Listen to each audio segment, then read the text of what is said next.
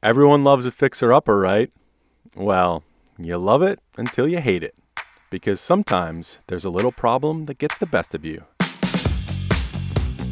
This is Ask This Old House. I'm Chris Ermides.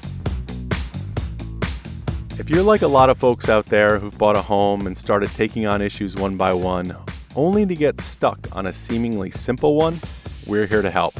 Today, we're in the kitchen. Emily lives in Atlanta, Georgia. Hi, Emily. Hey, Chris. How you doing? I'm doing well. How are you? Okay, good.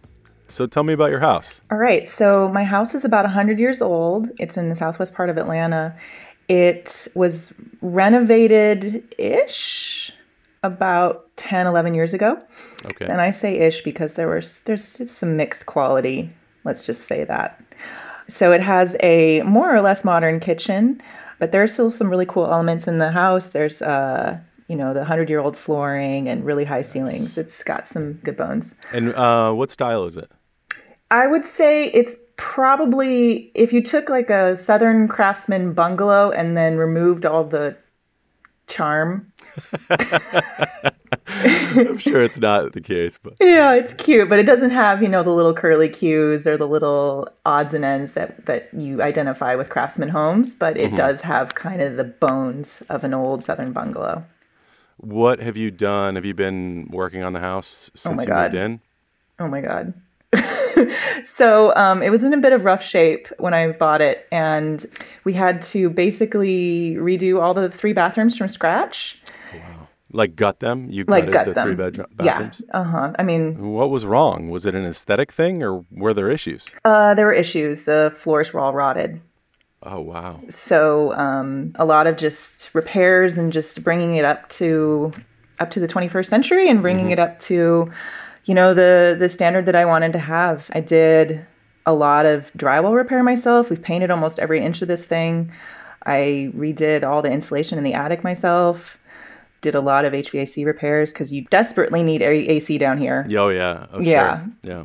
And it was fine. It was working, but not exactly, like all the ducts didn't line up correctly. So there, you were blowing cold air into unconditioned space in the attic? Exactly. The raccoons were very comfortable under the house. Yeah. And the squirrels in the attic felt great as well. Well, you've tackled quite a bit. And specifically, you wrote us about your kitchen sink. Are you renovating the kitchen? No, the kitchen is actually in decent shape. It's a little ugly, but it's fine. And after all that work, fine is great. And so Sure. the kitchen's actually in pretty decent shape. Everything's good there, except that I have this double sink. It's an undermount sink, and I'm not really quite sure what happened, but it doesn't quite meet the underside of the countertop. And I figured this out. I was looking at it, and I realized that the caulking around between the sink and the granite was a color that it shouldn't be and was starting to come out in some places. And so I thought, okay, well, I'll just pull this out and then I'll recaulk it. It'll be fine. And I pulled it out, and it turns out that there's a gap between the sink and the countertop, and that varies between 1/4 inch and 1/2 inch. Wow. So this sink is really sagging. It's really sagging, and one of the clips is missing on one of the corners, but the rest of them are in there pretty snug. I don't know a lot about sinks, and I don't know a lot about how sinks are installed, but I am pretty sure that gap is too big. It sounds too big, and it sounds like someone did what we affectionately refer to in the trades as a caulk and walk. That sounds about right, yeah. and maybe it even happened right before they put the house on the market. It's possible. It's possible. And Yeah. so when I pulled out the caulk, you can see all of the dried up construction adhesive back there. Now since I pulled all the caulk out, now there's a big gap. And when you wash dishes, water gets inside the Sure. cabinet, and it's a hot mess. And I don't know how to fix it. I'm pretty sure caulk doesn't come in green. Okay. So it turned that color. Yeah. Wow. Greenish brown. There's a lot of earth tones happening.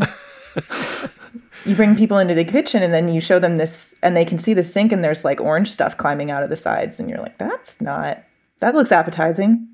Emily, are you looking for an excuse to buy a new sink by any chance?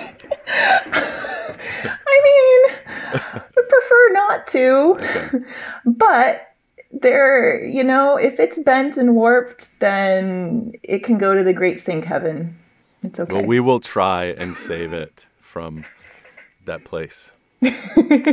Great. Thank you. Thank you.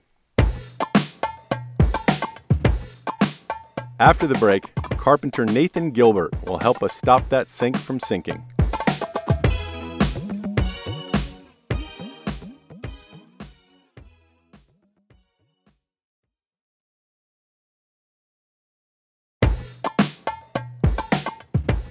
Okay, so I know we can get Emily's sink fixed up before the holidays. And the expert I'm calling is carpenter Nathan Gilbert. Let's get him on the line. Hi, Nathan, it's Chris. Hey, Chris, how's it going? Good, how are you? Doing good.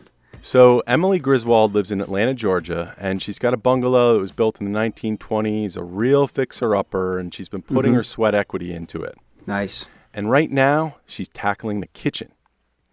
It was renovated about 10 years ago, but they didn't do a great job. There was some old caulking around the undermount sink that was pretty gross, and she pulled that out thinking she'd just recaulk it. But, as I'm sure you've seen before, there's like a 1/2 inch gap between the top of the sink and the underside of the countertop. And one of the clips securing the sink is missing. That's pretty unfortunate, and it's funny because that caulk never lasts. It looks good for about a week, and then all of a sudden you do the dishes and it's dirty. But, that's a pretty large gap between the countertop and the sink. So to get started, I guess we could talk about the different types of sinks. You have an undermounted sink, top-mounted sink. You can go into farmhouse sinks or vessel sinks. So there's a lot of different styles. Just hearing that there's a 1/2 inch gap between the sink and the countertop kind of raises a question. It sounds like, did they buy the right style sink? Is it actually an undermounted sink, or did they buy a top-mounted sink or a drop-in sink and try and undermount it? Interesting. That's one thing to consider before, investing more money in clips. You might want to swap the sink out entirely into something that is actually it's meant to be. What's the difference between an undermount sink and, a top mount or a drop-in sink? Like, how would one know one from the other?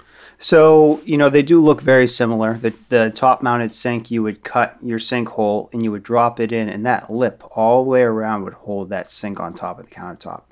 Now, if you do the undermounted sink, it should be a little bit smoother on the top, so you can really get that good seal when you put it up underneath, say it's granite or soapstone or whatever you're mounting it to the bottom side of. Obviously, there should be some sort of sealant anyways. There shouldn't be a 1/2 inch gap, though. There should be maybe a small bead of silicone as they press that sink up in and then retain it with those clips. There's different ways to secure undermounted sinks.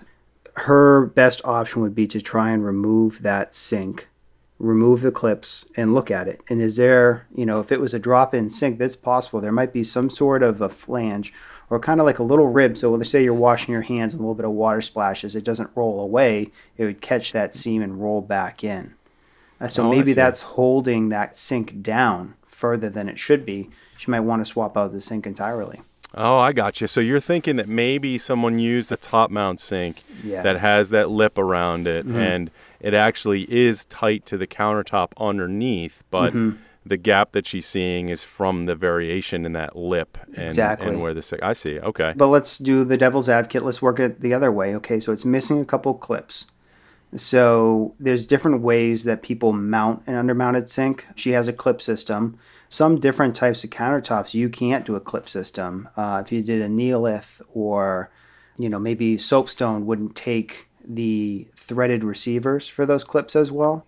Okay. A lot of people do the clip system in like the granites. Yeah, so what is the clip system? So the clip system is they put a threaded receiver into the bottom of the countertop. And then you have these little brackets and a little threaded bolt, and you'll just tighten it up. So you'll do your bead of silicone or sealant. You'll press that bowl in and then go around and tighten all these clips in, and that'll hold that sink in place.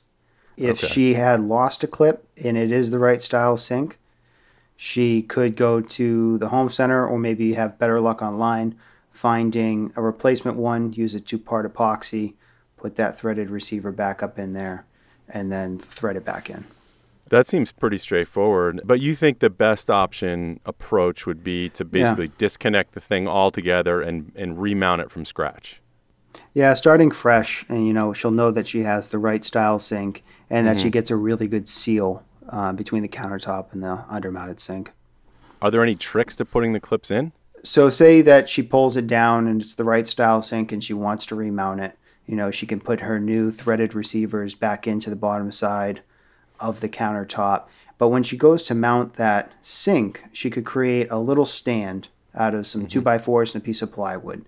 Okay. It can be framed just a little bit shy of the depth that she needs. And then she can use some shims to get that undermounted sink forced up underneath the countertop while she applies her clips and gives that sealant some time to cure and then pull that out after. Okay, so you have to have some sort of temporary structure under the sink to keep it held to the countertop. Some undermounted sinks, you can't fasten, you can't do the clip style just because of the way that the material the tops are made out of. So some sinks you might open up and there might be a permanent stand underneath that undermounted sink. Really? Okay. I've never seen that before. So for example, our Brookline kitchen that we just did the winter before, they had Neolith countertops, which is a 1/2-inch porcelain layered, and you can't screw into that, and you can't put any weight hanging off of that. So we framed a substructure to hold up that large undermounted sink. Wow. All right. I never knew that sometimes sinks needed to have supports under them permanently. Imagine the amount of weight that you can put into a sink. Yeah, and that's that true. even with the clip system, that's a ton of weight holding it, being held in that sink with dishes and water and everything. So really, more is better. All right. Sounds like you got it nailed. Yeah. Thanks so much, Nathan. No problem, Chris. So I hope Emily has some luck and can get that tightened up before the holidays.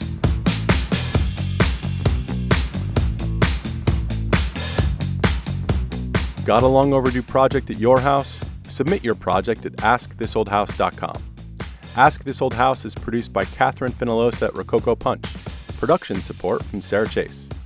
Thanks to Emily Griswold and Nathan Gilbert. If you want to let us know what you think of the show, send us an email, ask@thisoldhouse.com, and subscribe to our podcast newsletter at thisoldhouse.com/newsletters.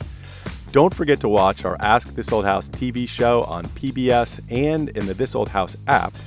Follow us on Instagram, Facebook, Twitter, Pinterest, and YouTube. I'm Chris Ermides. See you next week.